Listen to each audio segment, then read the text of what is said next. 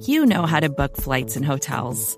All you're missing is a tool to help you plan that unbelievable travel experience. That's why you need Viator. Book guided tours, excursions, and more in one place. There are over 300,000 travel experiences to choose from, so you can find something for everyone. And Viator offers free cancellation and 24/7 customer support for worry-free travel. Download the Viator app now and use code Viator10 for 10% off your first booking in the app. Find travel experiences for you. Do more with Viator.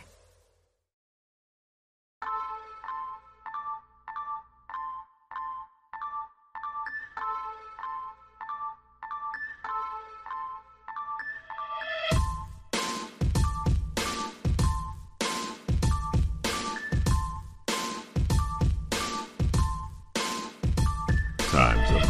Put your pencils down, because it's time for the Star Seminar. And now, here are your hosts, Rabble Rouser and Danny Vent.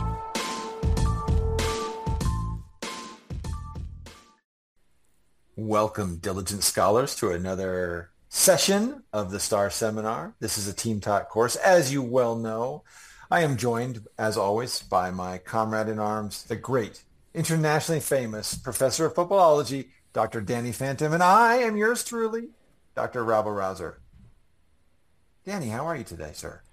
I'm doing okay. I just finished up watching the show Air. I don't know if you've heard of it. It's the Matt Damon and Ben Affleck, the Michael Jordan shoe story, Nike story, and it was very interesting. I love documentaries like that, or little, those type of movies where you kind of get some behind the scenes of some things that happen and look at how all that originated. And I don't know, I started thinking to myself, just looking back through all the athletes and trying to figure out, like, who is truly the greatest. Like, of course you have like Muhammad Ali, and Tiger Woods will certainly look like he might have been on a path to be like the greatest of all time as well. Of course, Jordan is one that it's heavily debated, but a go-to of many. And I will say that's probably the hat that I would put my vote into there. But I wanted to ask you, Rabs, who do you think is the GOAT? If you all sports, everywhere you go, all eras, whatever you want to do, who do you consider the greatest of all time?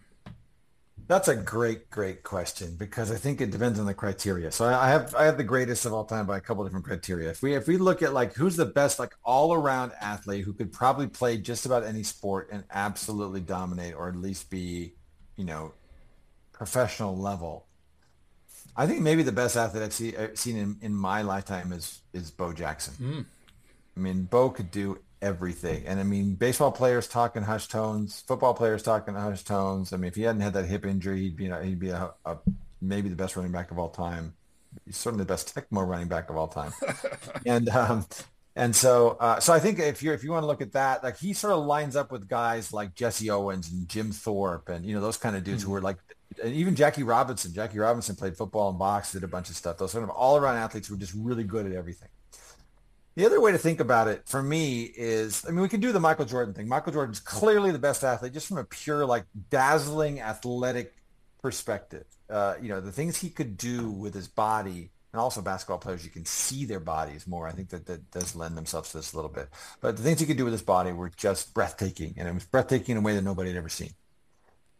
And he was dominant, but he was dominant in his era.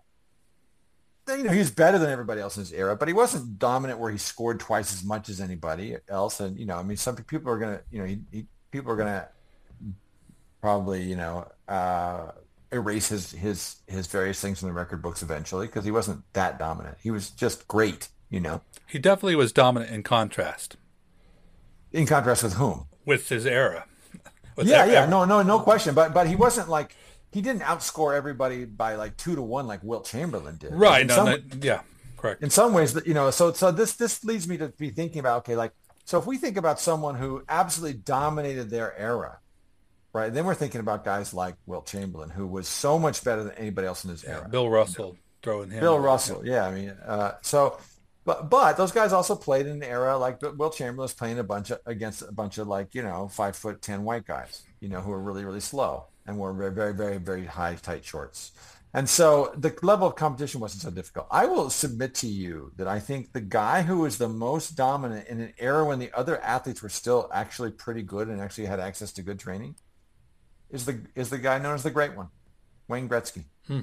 Absolutely shattered the record books. And by such a wide margin that he still like dominates all the record books, and no one's come close in an era in which scoring has fluctuated, all these other things have happened, and I mean I know NHL scoring probably isn't what it was then, but it wasn't like he just took advantage of an era. I mean he just absolutely nobody was close to him for years, and so if we think about a guy who was in an era where the quality of play across the league was pretty strong in the 80s and into the 90s. The NHL was a good league, and they were starting to get European players and starting to they were a legitimate international league, and he absolutely crushed it. Nobody could touch him.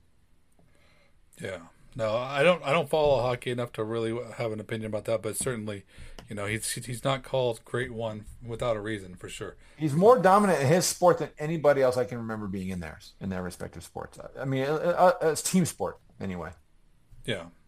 Maybe Michael Phelps or somebody like that was more dominant in his sport, but I mean, in terms of a team sport, a guy who just stood head and shoulders above the rest of the league. He was way, way better compared to the rest of the players in his league than Michael Jordan was. Yeah, and when I was thinking about this too, it's like I don't know how much weight I should give to like longevity too, because you look at some players. There's a lot of players. Like I mean, obviously, I mentioned Tiger Woods earlier. He was certainly. I think a lot of people would agree that he was on his way to probably being one of the the greatest of all time. Just the way that he was dominating, and the same is true for Serena too. And like I haven't followed. I don't follow, and I don't know enough to have any numbers or anything, but yeah, I can definitely tell the feel in what they did to the sport for sure. And of course, Michael, he just, I mean, they had Bird and Magic, and those they were great players, but he just, he did stand out. And of course, basketball has changed to where you got several Michael Jordan like players now. They don't stand out anymore because. There's so many of them where Jordan was really one of a kind back then. But no, it's interesting because, there's arguments to be made. And I'm glad you didn't say Tom Brady, or Joe Montana or anybody like that, or someone that we, a name we don't, that has hurt us. I've actually never heard of either of those guys. Yeah, I Googled them. I had to Google them too. But what I do know about is, what we have for today's show, Rabs. Can you fill our listeners in on what's going down? I would love to, because today what we've got for you is a special treat that we're calling the Inversed Podcast Switcheroo. So normally what happens is, before we get into the meat of our discussion, we'll offer, a little walk down memory lane, both of us being, gray-haired fellas. We like to sometimes talk about the past and compare it to the present, and then we'll talk about what's been going on in OTAs and mini camps and the news of the week. Today, we're going to do the opposite. We're going to have a brief discussion of a couple pieces of news really quickly, and then we're going to get into a long, leisurely stroll down memory lane to talk about the Cowboys' last 20 years of playoff exits. But okay, before we get into that, I just want to throw one thing at you, which is that the news coming out of the OTAs and the mini camp, I guess 2 weeks of OTAs and a week of mini camp now, where we're just getting little tidbits, but one of the things that's come out and I wanted to kind of run by you was the state of the receiver room. So there's basically 3 things that we've heard over the last 3 weeks. And I know going in, I know I was very skeptical about whether they'd done enough at receiver. But I'm sort of wondering where you stand now after hearing this. So we've heard and we've already talked about this, you and I, that Michael Gallup looks much more springy, much more explosive. We got some news that Brandon Cooks is even faster in person than he looked on tape, that his explosiveness downfield, and it was a big 60-yard touchdown pass from Dak to Cooks. That was a highlight of camp, I guess, yesterday. And then also, I think the other thing that's really interesting and important is that last year's third round draft pick, Jalen Tolbert, looks much more comfortable. He's much more confident, and he's actually speaking about his experience last year with a great deal of sort of accountability and intelligence and wisdom. And so his approach seems really, really good. But he also just seems much more comfortable and confident. He doesn't seem like he's thinking out there, that he's actually just reacting. So given all three of those, is that enough to change your feeling in any way about the state of the receiver room, which I think, if I'm correct in this, I think I am, that we both had a decent amount of trepidation about? Well, that's not entirely true, Rabs. So I'm kind of in two parts. I feel really good about the main three. I think that the main three, all of them, provide us reasons to get excited. Not just a healthier Gallup and the addition of Brandon Cooks, who, by the way, no one should ever forget that he is a good receiver, because he is, and he hasn't shown us any reason for us to believe otherwise. And I think that he's going to be a fantastic addition to the Cowboys. But besides those two, we also have, the Cowboys' alpha receiver, CeeDee Lamb, who had a slight injury scare, but nothing to worry about it. I think he's fantastic. I go back and I watch his tape and look what he's done. I'm just more and more impressed with CeeDee Lamb too. So I'm very excited about the main three. Now, as far as trepidation and with the Jalen Tolbert thing, I don't think a whole lot's changed for me. I'm glad to hear the good news, but for me, Rabs, I'm just really perplexed on what was going on mentally for him to not see the field, and has he been able to overcome those things? Because opportunity is going to be harder to come by this go around with the players, the depth the Cowboys now have. But just how improved will he be? I'm excited for it, to be fair, I was excited for it last year. So I guess part of my answer, I'm super excited about the Cowboys receiving group, but I also have a lot of pause with anything beyond those top three. Well, I think the fact that you're even mentioning the top three is important, because when we first went into the season, I think a lot of people were saying, is Gallup done? Like, he was clearly struggling last year. And then when remind me of who it was. Was it, I don't think it was Brian Baldinger. I think it was somebody else who did a really in-depth analysis of all of Dak's interceptions. And it looked like again and again that so many of those were attributed to the fact that Gallup wasn't explosive. Gallup wasn't completing runs. Gallup wasn't playing with a lot of confidence because the knee wasn't really responding.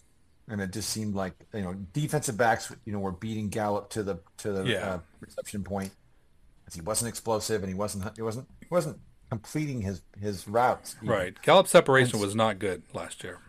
No, it wasn't. And so, but the fact that he's springy, now suddenly everybody's thinking he's going to be the old Gallup, and that may be, but to me, that's the real key. It feels like, if Jalen Tolbert gives him something, then that's just gravy. But if they can get Cooks to be Cooks, which seems like he will be, and they can get 21 Gallup, then I think they're going to be just fine. And I think that's what you're asking for is not like just a bunch of things to all work out correct. I think what you're asking for was reasonable expectations. This is, we know that injuries take a toll to where you are not the same player, and if it's really on us, and I at least speak for myself, to even start to think that he should be. And so we set the expectations wrong, basically, in doing so. But now, when you get healthy, things are quite different. And so there's absolutely no reason to think Gallup's not going to be that same type of player. And now in the wide receiver 3 role, because I think even his 2019 year, there was pre-CD, if I'm not mistaken. So he was our wide receiver 2 when he had his big year. But you throw Brandon Cooks in there, which I think he's going to be, as long as Cooks stays healthy, and we know that he is the older of the group, as long as he stays healthy, I think he's going to be one of the biggest surprise of this team, because he's going to be a tough cover, because he's had to play as the number 1 over the last couple of years in in Houston, and that's not going to be the case over here. When you have Lamb, so somebody's going to be having some free looks in the open field, and I think that's going to be Brandon Cooks. So I'm really excited about the Cowboys receivers. Good. I'm glad, because I think a lot of people were wondering why they extended Gallup. I think a lot of people were thinking they hadn't done enough in the offseason, especially since they didn't draft anybody high, after looking at so many top-rated receivers in the pre-draft process. So I think a lot of people were skeptical about whether the Cowboys had done enough. And now it seems like the things that people were saying, well, the stupid Cowboys front office is relying on Gallup to bounce back and Tolbert to have a good second year. Yeah, and that looks like that's what's going to happen. So I guess for me, I'm happy to see that those things that clearly, like the success of that room, were dependent upon coming to fruition, and that and the Cowboys had a plan, and they saw the players and saw what the players could do, and it looks like that's what's playing out right now. Yeah. No, totally. Speaking of playing out right now, I think we have ourselves a fun little game to play. So I tell you what, why don't we jump into it? I'm going to roll up my sleeves and listen carefully to what you have prepared for me, my friend. So what I wanted to do today is I wanted to kind of take a little bit of a break from the usual camp news that we're hearing. OTAs are happening, finishing up actually. So, but I wanted to do, before we kind of move forward and really get heavy into the camp news, which we're going to go over again and again in the oncoming weeks ahead of us, I wanted to do one final reflection where we kind of just take a look back, and I want to just pick your brain on and ask your opinion about a couple things. So, if you don't mind, first off, I want to challenge you a little bit, and I want to see just how good your memory is when it comes to our beloved Cowboys. So, the first thing I want to ask you is, can you remember so first off, let me frame it this way. I want to mention that we've talked a lot about how we think this is a good Cowboys football team. If you actually look at the last 20 years, the Cowboys are inside the top 10 in winning percentage. They actually have one win more than the Eagles and one less than the Chiefs. And that just kind of tells you a little bit about how good this team has been over the last 2 decades. However, we all know that when it comes to the second season, the postseason, the Cowboys are not as good. And in fact, they are bottom 5 in winning percentage. And it's sad to say, we're all aware of this postseason failures over the last couple decades. But I wanted to go through these last 20 years. And my first question for you is, Can you name all 9 losses? When we go back through their last 20 years, do you remember them all? Can you go through and probably, yeah. Are we starting in 03? You know what? What order would you like to start at? What's easiest for you to? We'll start in 03 and work our way up. Okay. But we're counting 03, yeah? 03, yeah, we are counting it because, yeah. Okay, great. So 03, they lost to Carolina in round 1 after beating them in the regular season. And then in 07, they had a playoff bye, and they lost to the Giants, crushing defeat at home. That you missed one. You think what? Oh, sorry. Yeah, sorry. Yeah, you're right. 06 wild card game, they lost at Seattle in the muffed right. The muffed extra point or field goal attempt rather. Which sort of cemented Tony Rogo's legacy as a quote unquote choker. It started it. Then they had the loss to the Giants in 2007 at home, and the Patrick Creighton, the 2 passes to Creighton, one of which was dropped and one of which was kind of a Hail Mary anyway. And then of course the loss in 09.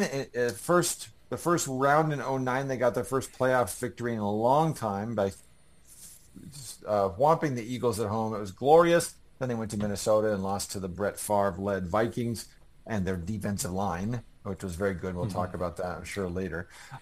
Then they didn't make the playoffs again until 14. They beat Detroit at home in the wild card round, and then went to Green Bay and outplayed the Packers for much of the game, but ultimately lost in the end. The Packers pulled away in the fourth quarter. And, there was a Dez catch, but there were a lot of other plays besides that Dez catch Absolutely. that were really meaningful in that game. In 16, just like in 07, they had a bye, and then they had the misfortune to draw Aaron Rodgers at home. Came out not really ready to play. Played catch up most of the game, and then caught up and even had a chance to win it. But then Aaron Rodgers made a couple of miraculous plays, one of which was not fumbling the ball on a sack, and the other which was an incredible sideline laser dart to a guy after a long developing play where he scrambled around and bought time. And then we move forward to 2018 again. I think the weakest, well, other than 03, the weakest of the Cowboys playoff teams in this stretch, but Dak managed to engineer a win at home over Seattle that was pretty convincing. I mean, he sort of just built up a lead, and then had a big lead in the double-digit lead in the fourth quarter, and Seahawks scored at the end. But ultimately, Cowboys were clearly the better team then. A very methodical win, a clutch win by Dak. Really, yes, maybe the highlight of his career. It was just such a great game by him, and so much leadership. Just took the team on his shoulders.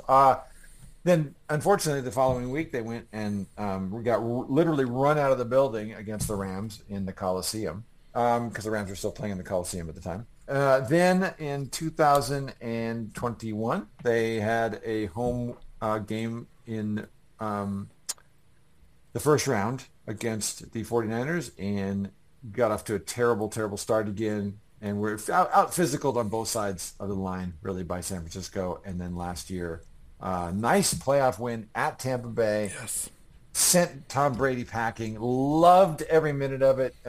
Just made him look old and overwhelmed. He never really had a chance. It was just one of the most dominant playoff wins in my memory as a Cowboy fan. The only other one in this period that compares is the one against the Eagles in 2009. And then the following week went to San Francisco and I think actually put up a much better fight than they did the previous year. It's a closer game. Their defense was better against San Francisco, but the combination of a lack of team speed and the fact that the offense was kind of moribund going into the game, and then ultimately losing Tony Pollard, that was it. That was the end of it. And teams without options have to take chances, and Dak took some chances and threw a pick here and there, and it was over.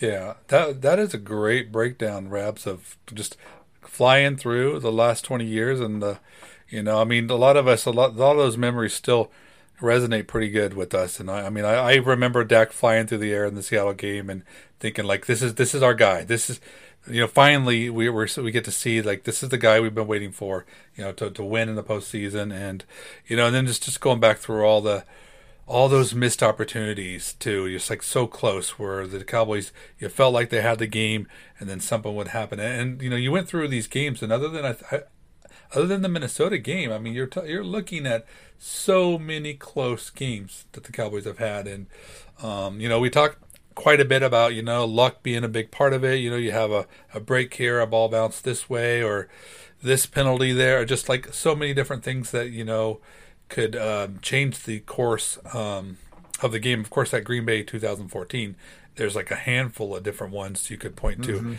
in that one. But what I wanted to ask you again, so very good job, by the way, with running that down. But of all those teams, and the Cowboys, sometimes they got closer than others. But of all the teams, all the years that you listed there, excuse me, if you could give me the top three teams, like where you thought, okay, this team has a real legit shot at winning the Super Bowl, which of those teams would you choose? I'm going to go 2021,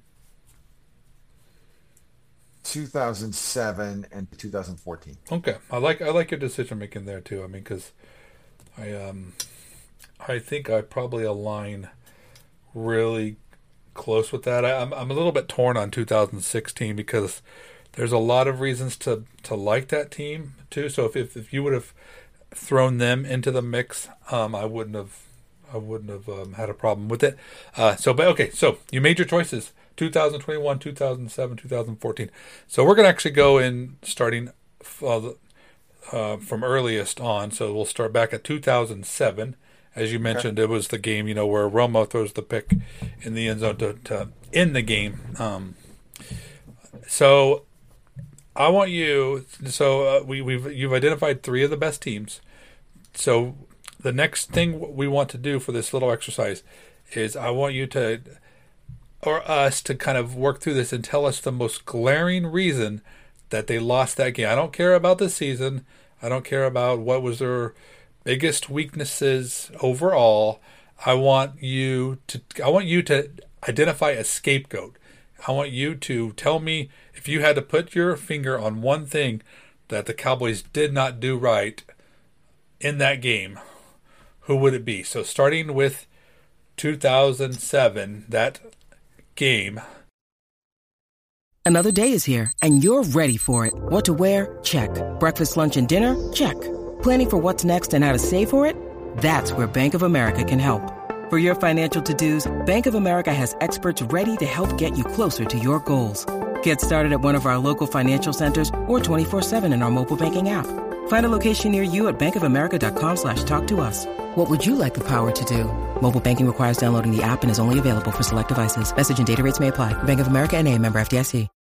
When you need mealtime inspiration, it's worth shopping Kroger, where you'll find over 30,000 mouth-watering choices that excite your inner foodie. And no matter what tasty choice you make, you'll enjoy our everyday low prices, plus extra ways to save, like digital coupons worth over $600 each week. You can also save up to $1 off per gallon at the pump with fuel points. More savings and more inspiring flavors make shopping Kroger worth it every time. Kroger, fresh for everyone. Fuel restrictions apply. Yeah, for me, it was pretty clear. I feel like the Cowboys' defense played well enough to win. I felt like the Cowboys had some plays there. But ultimately, the thing that happened was that the Giants, who were nowhere near as good as the Cowboys, were able to provide an equalizer to the huge disparity between Tony Romo and Eli Manning by their defensive line whipping the Cowboys' offensive line. So what happened, and that's the reason I actually didn't choose both 2007 and 2009, because I think the very similar thing happened both years, which was at the end of the year when they lost because the offensive line got whipped by a really good defensive line. And so, the whole equation kind of went kablooey. So I think what happened in 2007 was that the Giants rode their defensive line to a Super Bowl win, and that all started a week or two before they're against New England and their playoff game. I don't even remember who they played. I think Tampa Bay before they played the Cowboys. But their defensive line really started to kind of find their mojo and just kept playing better and better. And the Cowboys were really having trouble generating explosive plays. Like all year long, they had a strong running game. But where they really beat teams were by generating explosive plays in the passing game, primarily to T.O. But T.O. would scare the heck out of everybody, and that meant that Patrick Creighton and Jason Witten, young Jason Witten, were able to eat and do some damage on their sides of the field and down the middle and stuff as well. And none of that was working. And it wasn't because the Giants had a good defensive backfield. I think it was because Tony Romo didn't have time for anything that was other than a quick hitter to develop. And as the game went on, the Cowboys had trouble running the ball. They couldn't pass the ball, and the Giants had a time of possession advantage and just wore the Cowboys down. And there was that one drive at the end of the second half. It was a long Giants drive that I think gave them like a 14-7 lead. Am I right? That was really like a backbreaker, and the Cowboys normally would have been able to overcome that. That 2007 Cowboy team could have overcome that any other week in the regular season because they were so explosive. A lot of times they went in at halftime. They didn't have a big lead, but they were so explosive, and they just never found that explosiveness. And, and they just got beat down by the Giants' defensive line and never – the whole complementary football equation collapsed when that happened. Okay, so just so I'm clear, your scapegoat for the 2007 loss to the Giants is going to be the Cowboys' offensive line. 100%. Okay, so make a note of that. Great choice, by the way. Okay, so moving forward 7 years. Strangely enough, all of these are 7 years. So We're going to go forward 7 years to 2014. Cowboys lost to the Packers, as you mentioned before, and you know it. So a lot of stuff going on in this one, Rabs. I think it's a tough one. I will say this is probably one of the few games where I'm like watching it, I'm thinking, we got it. You know, I think we're the better. There was points in that game, mind you, earlier than the fourth quarter, but there were points where I'm like, we got it. We're going to do it. I could feel it. I could sense it, and it had that feel to it. But alas, it did not play out that way. So, who is the scapegoat for this loss? Why don't you just take me through this one and give me some reasoning here for. When I first put this one out there, I said there were a lot of reasons. It wasn't just the Dez non-call, and you agreed. And I think that long before we got to that call, obviously there were some plays in the first half. There was a long DeMarco, the run that could have been a long DeMarco Murray run, maybe a touchdown. Absolutely, it was a long run certainly inside the red zone. And then soon thereafter, that was followed by, or maybe it was preceded by a fumble, like a fumbled kickoff that James Hanna almost had and didn't quite get. So there were some oh man, that was close as type of moments. But I think the game really changed when the Packers offensive brain trust began to put rookie Davante Adams on the Cowboys' third cornerback, Sterling Moore. Sterling Moore could not cover him. So basically, like Davante Adams didn't do much all game. He wasn't having a whole lot of success against, I guess it would have been Brandon Carr and Morris Claiborne, right? In 2014. Oh. And or Scandrick maybe one of those other guys wasn't playing. And so or maybe I think 14 was the year that Scandrick was out all year. Was it? It could have been. I think he hurt himself like one of the very last plays of training camp at 14. I believe that's the case. Is that right? Well, maybe that was Sean. Anyway, whatever it was, I know that Sterling Moore was their third corner, and oftentimes played the slot. And Sterling Moore, given his size and his physical limitations, had a magnificent year. Made a lot of plays. Is a tough guy. Brought some attitude and presence to the team. No, actually, I take that back. I know Scandrick was playing. Yes, he was. Yeah. He was instrumental in that team. Yeah, he was a leader in that year. He really helped lead that low talent but high character defense. And at any rate, and so in the first half, halfway through the third quarter, even Davante Adams hadn't done much, and then I think they found something. They put him on Sterling Moore, and Sterling Moore couldn't cover him. And Davante Adams made big play after big play after big play, and it helped the Packers get back in. And the Cowboys had no answer for it because their other receivers, I don't even know who the Packers receivers were that game other than Davante Adams. I remember him very distinctly. But, they had Randall Cobb. Yeah, they had Randall Cobb. And I think Jordy Nelson. Yeah. But I think I remember Randall Cobb making a really great catch at the end to kind of seal the. I remember that, because the Packers got the ball back, and he had like a few catches where he lined up in the backfield, and they did some stuff like that with him. But I think he might have even been their third or fourth option.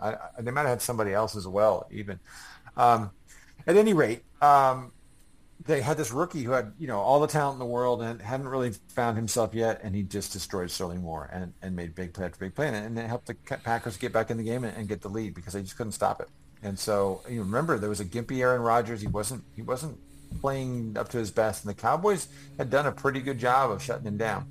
And then suddenly, like the midway through the third quarter to the fourth, midway through the fourth quarter, Packers had a couple big drives, and they both resulted in touchdowns, and or maybe at least both scores. And Davante Adams was instrumental in both of those. And Sterling Moore couldn't cover him. They we've talked about it. They found the bunny, and they just kept going. They kept going to the guy who was beating the bunny. Yep. So okay. So I was torn on what to choose for this one because you're absolutely right. Rodgers orchestrated those drives, and they were both touchdown drives. But the Cowboys had like a 2-score lead too, and they did. And then Green Bay jumped ahead, but I wasn't sure if it was the Cowboys just not getting enough pass rush on Rodgers, or was it other things. But you're absolutely right. Sterling Moore did log a lot of snaps in that game. He was their third corner in, and definitely Rodgers was picking on him. So you are going to choose cornerback, basically, cornerback depth then for the scapegoat, in particular, Mr. Sterling Moore. They went after the bunny. Okay, so there we go. 2 down, and brings us to 2021. Move ahead 7 more years, and now we're talking about a Cowboys loss to the 49ers. What do you got on that one, Rabs? I think it's kind of a 50-50 split. I think it was line play. I think that both the Cowboys' offensive and defensive line got manhandled. I think the Cowboys, they just got out physicaled and they got out coached, but they got out physical on both lines. It's really easy to out coach your opponent when both your lines are dominating. So I'm going to split that one right down the middle. I think it's offensive and defensive line. They both got whipped. They both had that look of fear in their eyes by like halfway through the first quarter, and they rallied to make it respectable. But at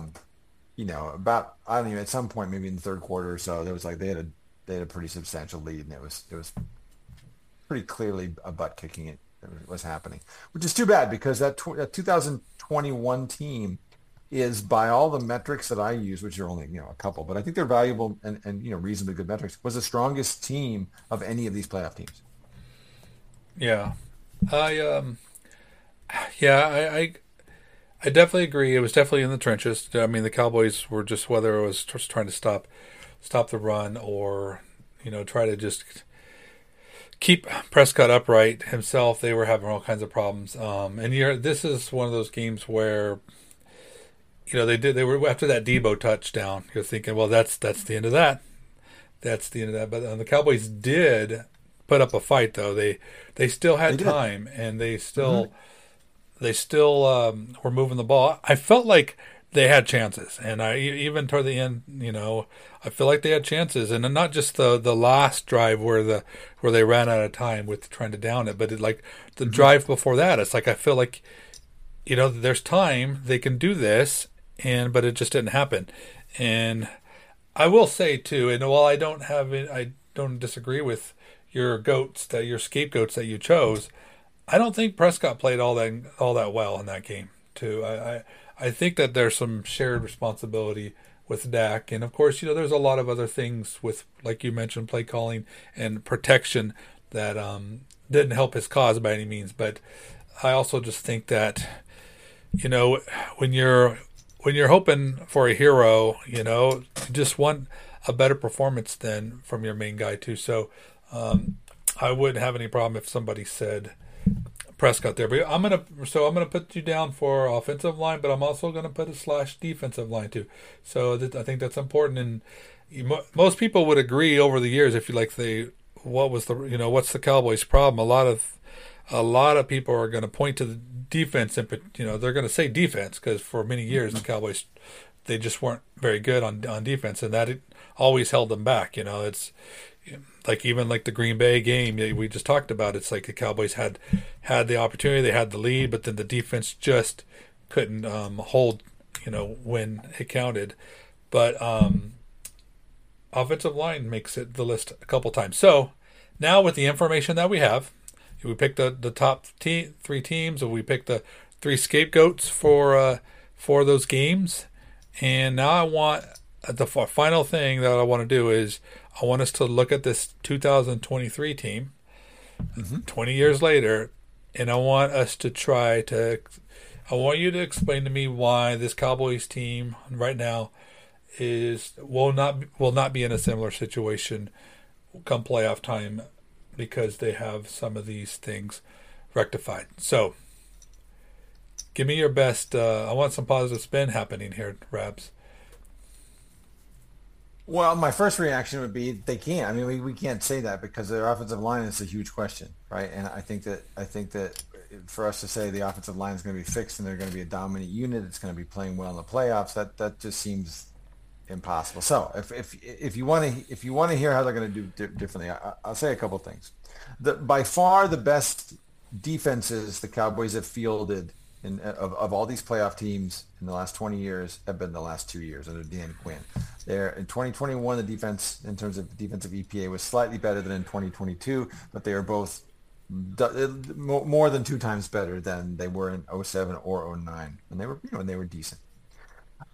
So that there's certainly some promise there. I think the defensive line has been getting tougher. I think that we can expect to maybe see a little bit more toughness on the defensive line, a little more stoutness, a little bit more ability to play the run. But it feels like almost every year the Cowboys' offense tails off. We talked about this at the very beginning. Now, the Cowboys' offense tails off, and it tails off in no small part because the offensive line either gets injured or old and tired or some combination thereof, or people just figure it out. And so it's the same group of guys. They're not younger than they were. So, Terrence Steele's coming back from an injury. I have no idea what that's going to mean for him. It probably means that he won't be himself until the following year. And, for us to have market improvement, what we're really relying on is this. We're relying on Tyron Smith to stay healthy and be 75 to 85% of himself, right, of his best self.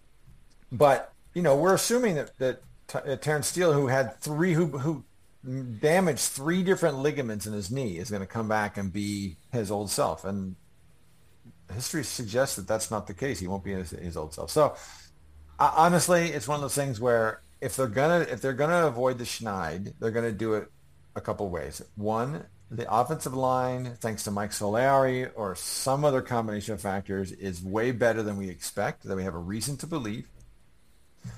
And 2, and I think this is a really important thing that we haven't talked about in terms of these matchups. And 2 is that they just get a luckier run. They get better matchups. So one of the things that's happened, like if you look at several of these games, they played Aaron Rodgers in 14 and 16, played him tough and close both times, but gave him an opportunity to pull it out at the end. They went up against teams in 2007, 2009 who had really, really good and deep defensive lines. So they could damage you 4 across, right? And so the Cowboys, old, aging, and not particularly foot quick offensive line really struggled because both those defensive lines had some speed athletes. And in 2021 and 22, we know what happened.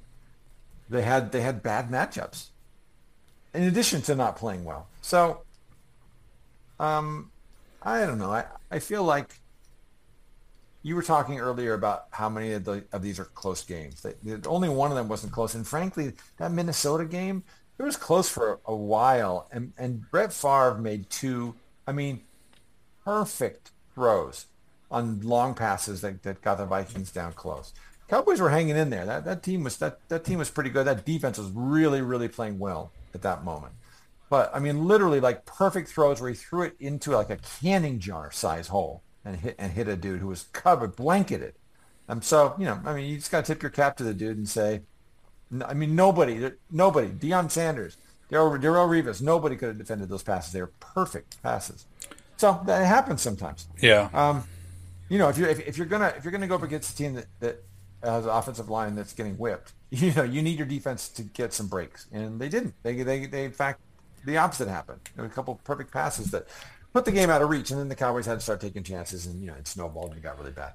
At any rate, I think that they've had some bad matchup. Obviously, the better team you are, the less likely you are to have bad matchups. But they haven't, in the second round in particular, found teams they match up well with. Yeah. So the other thing I will say is that in most of the years that we're looking at, they were not good on both offense and defense. They were good on one or the other. Mm-hmm. So if we look at like 07 and 09, they were good on offense, pretty good on defense, but they weren't great on defense. In 14 and 16, they were really good on offense, much better than either of those other years, but not as good on defense. And then last year, not so good on offense, very good on defense, about as good as they were. The 2021, that's the thing that's really a killer. That was the one year they were really balanced and really good on both offense and defense from a kind of EPA perspective, from a from a margin of victory perspective, et cetera. They were very explosive and could man, they could make a lot of plays on defense. They were a really exciting team. They lost their mojo and got whipped at the end. So part of that's just luck. I mean, that team was capable of making a Super Bowl run. They could have beat anybody. If someone had knocked off San Francisco, they might have had a different run. Yeah, that didn't happen. I mean, with as many teams making the playoffs, the chances of I don't know. I guess I'm trying to actually think mathematically. Maybe it increases your chances of getting a better run because there's certainly in the first round there's more patsies, but maybe it increases your chances because of the teams that you don't want to face they have to play you before you face them so that they can get eliminated. But one of these years they're going to get a bunch of good matchups. Where a team they really don't match up well against will lose to somebody in the previous round, and they'll get a great matchup, and it'll help them advance. Right. But that hasn't been the case. Yeah, and I as much as we've went back and forth with this, to understanding that luck does play a big part of it, and you if you're going to make a Super Bowl run, you need to be on the right side of that too. But one thing that I want to finish things off with here is, and I'm not going to classify them as scapegoats by any means because they're not scapegoats, but I did hear you talk a lot about tipping your cat to whether it's Favre or Rodgers or I think that what needs to happen for the Cowboys is we need to have some other team tip their cap to our quarterback, and I think that it's time for our quarterback to not just play okay and not be the scapegoat, but to actually be that player. And for me, I think that that's something that's been missing. If you look at all those games, you could always point to just plays that the quarterback. You remember like the Green Bay game when they kicked the game winner, with the whole Jared Cook thing that we saw.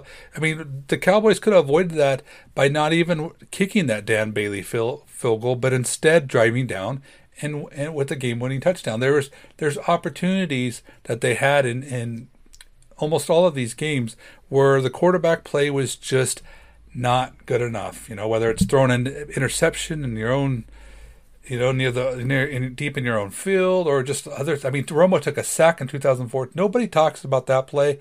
Right before the Dez, couple plays before the Dez, where he could have just easily threw it away, but he took a sack and made a third and longer that then Cole Beasley had a catch that was just short to create the fourth down. But I mean, just things like that. I feel like the Cowboys need to have a quarterback that catches fire and plays like a championship quarterback, and I feel like that's one thing that's been missing. I'll let you have the last word here before we kick off. So I think that's actually why I believe, even though they're not at the top of these metrics, that 2014 is the team that had the best chance, because I think that in the last 25 years, that was the best year of quarterback play we've gotten. Mm-hmm. It would. Tony Romo was actually at the very height of his powers, and I would put him up against anybody who was playing in that era. I know he doesn't have the arm talent that the guy he lost to that year in Green Bay has. But in terms of processing, in terms of release, in terms of just guts, all that kind of. I think all the things I want in my quarterback, he had in spades. Other than the fact that he was nursing a back problem for most of the year. But toward the end of the year, when he started getting a little bit healthier, and the passing game started to be a little more explosive, man, that team was good, and they ran into a buzzsaw. Yeah.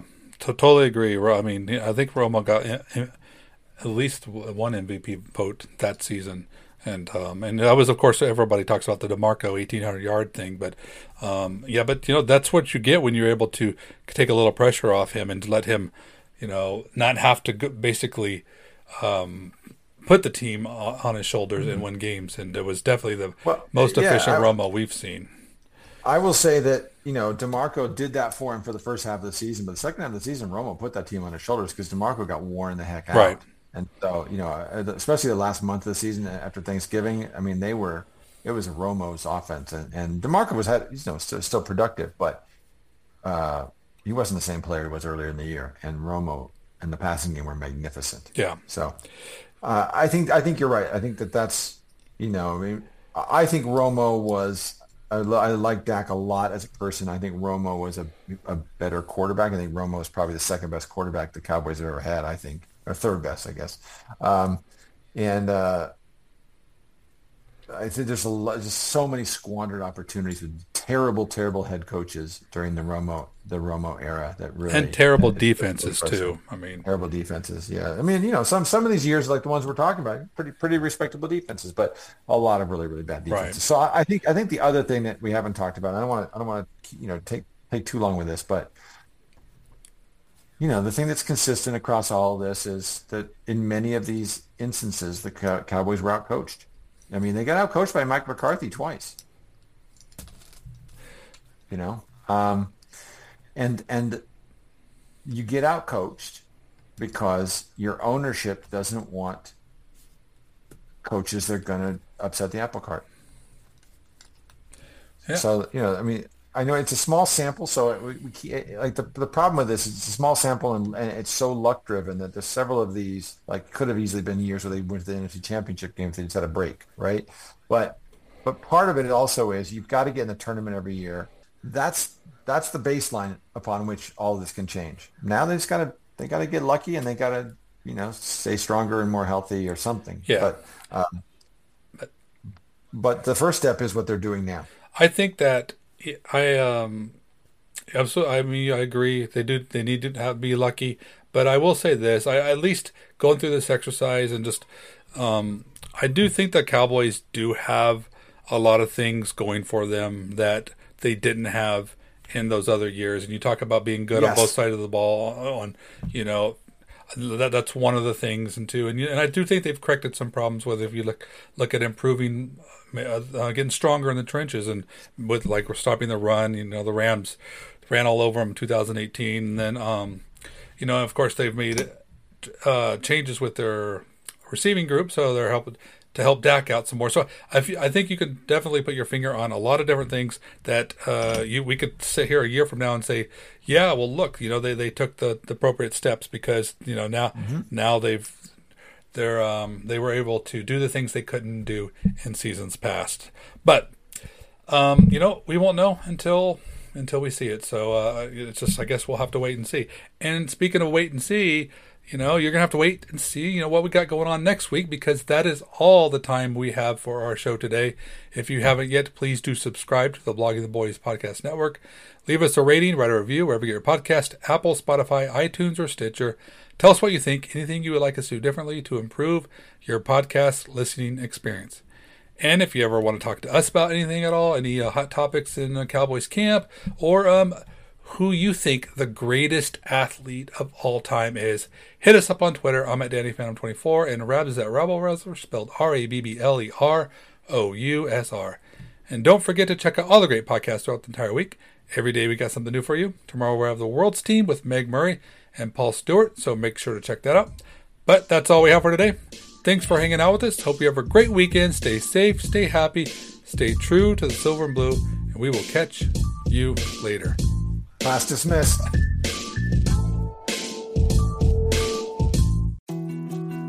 More to-dos, less time, and an infinite number of tools to keep track of.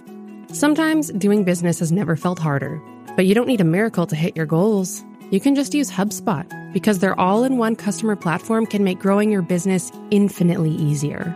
Imagine this: high-quality leads, fast closing deals, wildly happy customers, and more benchmark-breaking quarters. It's not a miracle, it's HubSpot. Visit HubSpot.com to get started today.